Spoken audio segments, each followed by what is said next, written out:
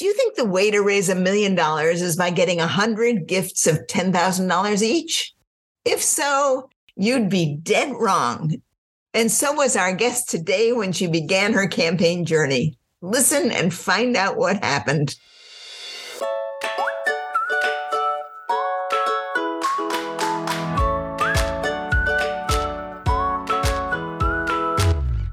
Welcome to All About Capital Campaigns, a podcast that provides fuel for your nonprofit's growth. Each week, Andrea Kihlstedt and Amy Eisenstein, co-founders of Capital Campaign Pro, provide practical tips about raising more money for your nonprofit organization. Here are your hosts, Amy and Andrea.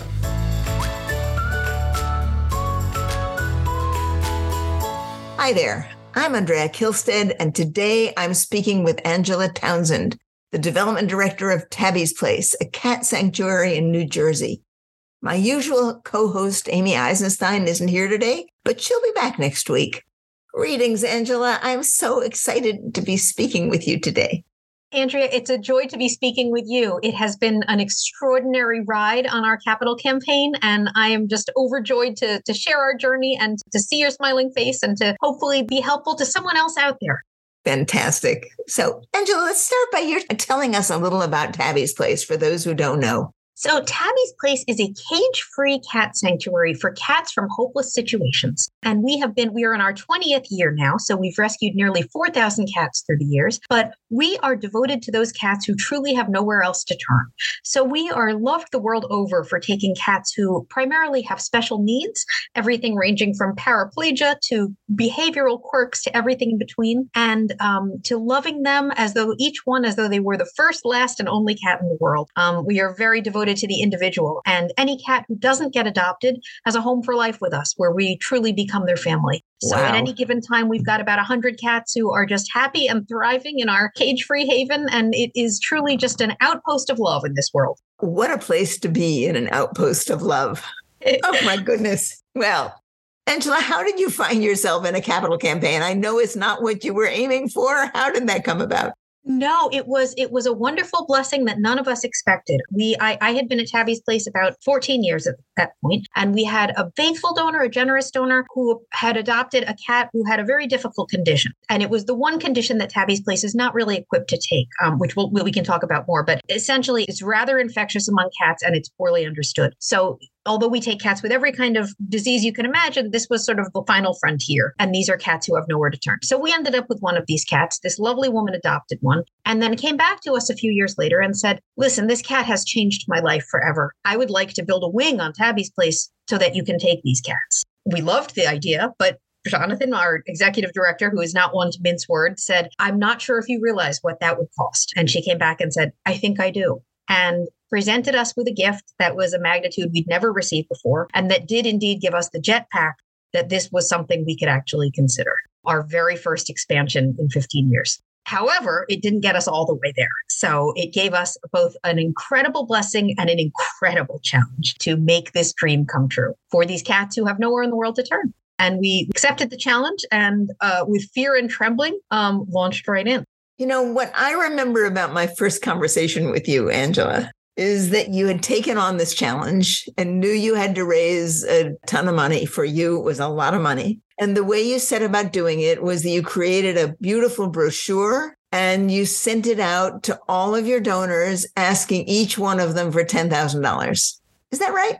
Pretty close. Yes. So we created this beautiful packet that we poured our heart and soul into. And in many ways, you know, I am not a fundraiser by trade. I stumbled into development as many of us do. So my fundraising style had always been kind of write it and they will come. I'm more of a writer, and then just love people really well without even asking for money so explicitly. So even sending out this packet asking for a sum of that amount, you know, we segmented our donors and sent it to the ones that we felt were capable of it, and then just blasted them with this packet, hoping for gifts of 10,000 or more. And I think we got one, maybe two such gifts, and then very quickly realized we're in trouble. This is not going to work.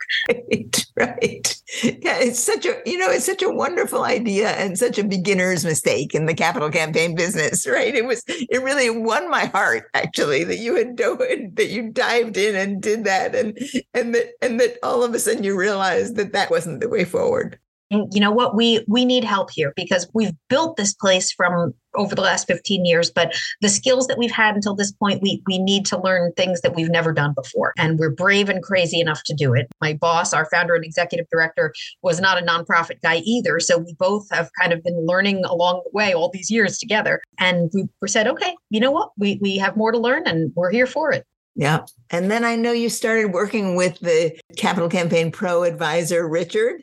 We did. He's not so far from you, actually. No, and hopefully he's going to be here for our grand opening eventually because he's near enough that we can meet him in person eventually. But yes, and from the very beginning, it was such a different model from anything that we'd ever done, and quite again scary. It was one of the words I would use, but. Richard quickly gave us great confidence because he recognized that our greatest strengths were our storytelling and our relationships with our donors, and really helped us to understand that the love that we shared with our donors was going to be our greatest asset. And that when we went to them, they would be ready. It would be like plucking apples from trees we planted a very long time ago, that they would not be as shocked to hear this ask as we would be to make it. And really trained us in how to approach folks one-on-one and sit down and have conversations that were not really the shakedown that we kind of feared they would be, and were more in service to the relationship and to deepening it and to making it more beautiful and in a way that really felt like us. And it turned out to be one of the most moving, meaningful,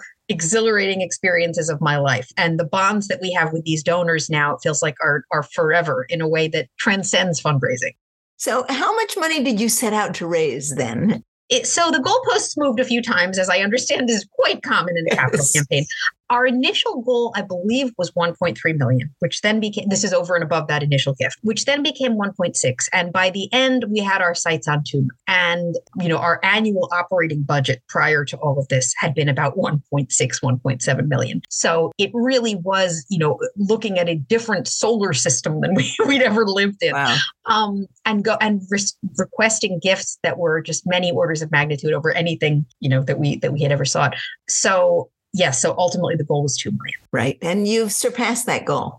We hit 2.2 million. We still kind of are in a state of astonishment over that. But yes. And I think the way you did that was to segment your list. We did. And go down and start at the top and begin talking in real ways to donors. Is that right?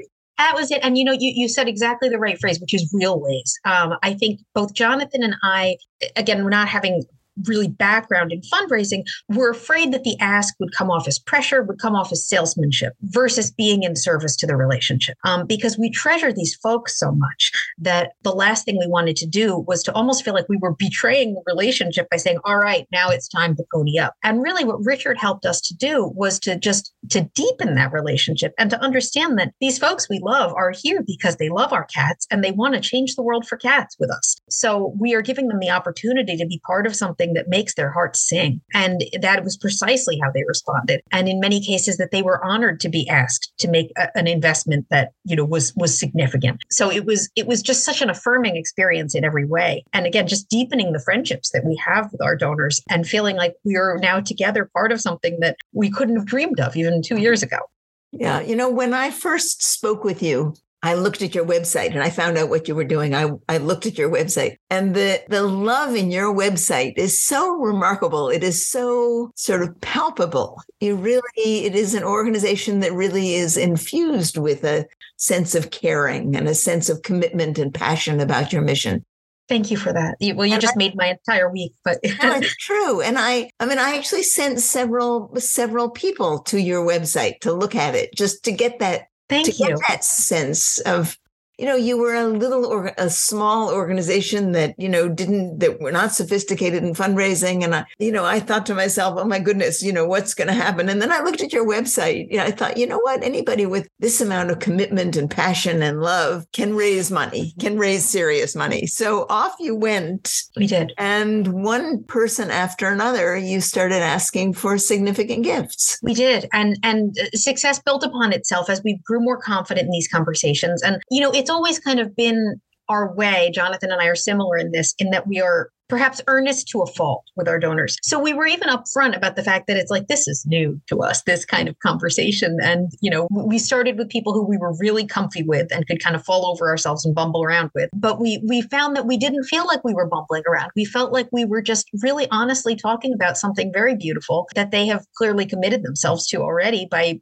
giving us glimpses of their capacity to give and their passion for our mission. And what you mentioned about our website, I think we've always been very conscious of trying to build a community of love at Tabby's Place that is focused on the cats, but that transcends them. And to be really a sanctuary for everyone who crosses our door physically or otherwise. And that was, I think, what bore fruit and what kind of had opened the door already more than we even realized, that people were ready for these conversations, more ready than we even were. So, and Richard certainly gave us the skills to, the kind of collateral to come in with that would help people to capture the vision and that would help them to find their story in the big story that we were trying to tell. That was one of the most, if I can use the word magical things that we experienced, was that people really read themselves into what we were doing, that wasn't forced at all, that they saw this as their great adventure too. They already felt like that was part of it. So yeah. I mean, you and many other animal organizations, there are many of them, all had and have broad donor bases, right? Yes, you have a lot of people who give you small amounts of money.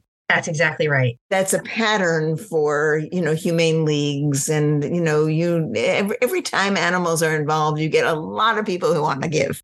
That's it. And many of them, like you, don't understand the potential of building those relationships at the top, right? Of finding those people who would be happily give more if you just ask them for more. That's it. Right. And they already, I think the strength that we came in with was that they already felt very connected to us, because although there are many things we had yet to learn, donor cultivation has been the one thing that's kind of come naturally to us, because again, we just love people.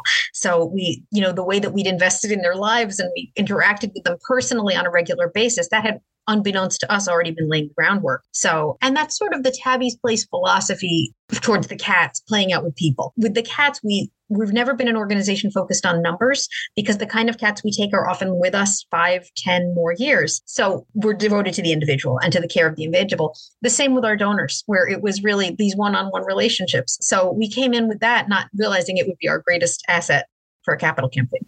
Right. Did you use a gift range chart? I'm sure we did. Richard, yes. We did, which was something I had read about in books, but really had no experience with. So Richard helped us to customize that and to make it work for us with targeting our donors and fitting them in there. And it was the kind of thing where it took a bit of success before we sort of believed that this could work for us. Because I think we came in also feeling like we are a quirky organization in a lot of ways. So would a lot of these tried and true things work for us? Or were we too weird or too small? Or was our culture too eccentric that they wouldn't? And to our amazement, they by and large did. So you raised your $2 million. And of course, your original donor, I'm sure you have been talking to her on the side.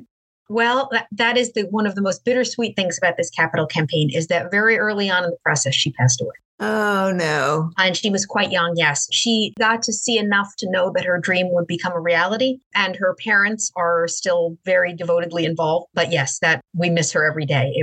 That was the heartbreaking piece. Yeah. Right. But her parents are involved. They are deeply involved, yes. I'm sure it makes them feel wonderful to see all of this taking shape. It's a little bit of their daughter. Yes. And they still have her cat, for whom our expansion is named. So the story goes on. Yeah. So how has this affected your building is in progress, is being built? It is nearly complete, actually. It's probably about 95% complete. Yes. So it's humming with life. We have cats thriving there who would have had absolutely nowhere to turn and who are living these amazing lives, which just to see them is like a miracle every day. And yes, and we are looking to the future. And now we continue to work with Richard as we look to grow in our major gifts program, which was also something that we never really formally had in place, but invigorated by our success here and trusting our donors like never before, we're ready for this next chapter. Isn't that fantastic? What a transformation. Oh my goodness. And we can never go back, of course. But it's wonderful. And it feels like it's only grown the love and the sweetness that we work so hard to foster,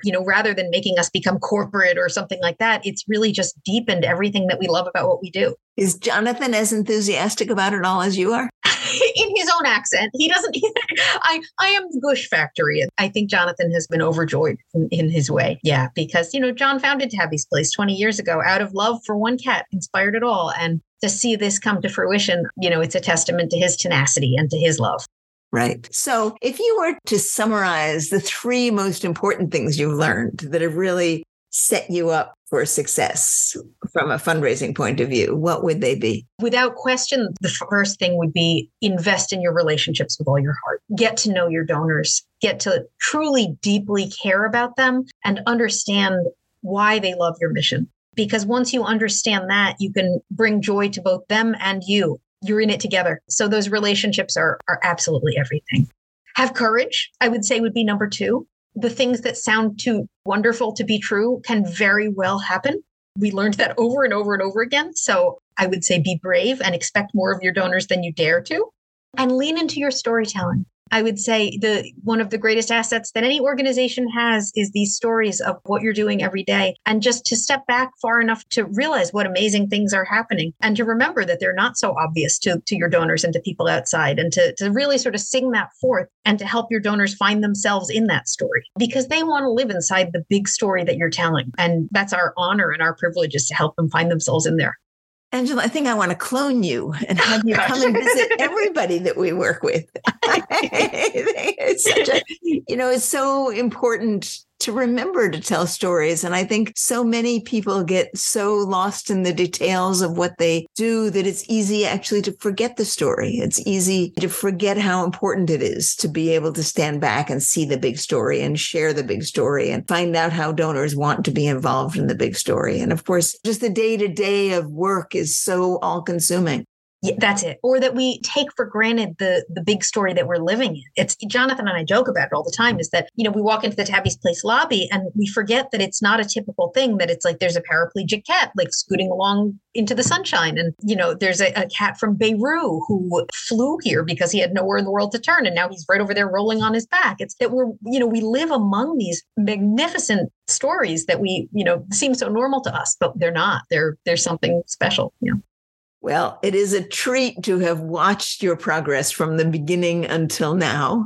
And it will be a further treat to watch you develop in the major gifts field. And I can't wait to see what the next project is now that you've about finished this one. Quite confident the best is yet to come. Absolutely. I have no question. Thank you so much for being with me today, for being willing to share your story. If you are listening to this and you want to get support from Capital Campaign Pro, just go to our website, capitalcampaignpro.com. There are many places that you can hit buttons and sign up to have a strategy session or a meeting with me or Amy or someone else from our team. We'd be delighted to talk to you about a capital campaign. And then maybe in a couple of years, you can tell the kind of inspiring story that Angela has just shared with us today.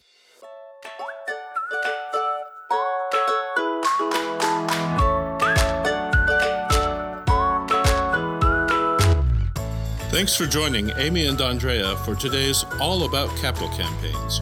To learn more about them and their work together, visit capitalcampaignpro.com. And please subscribe, rate, and review us on your favorite podcasting platform. Thank you.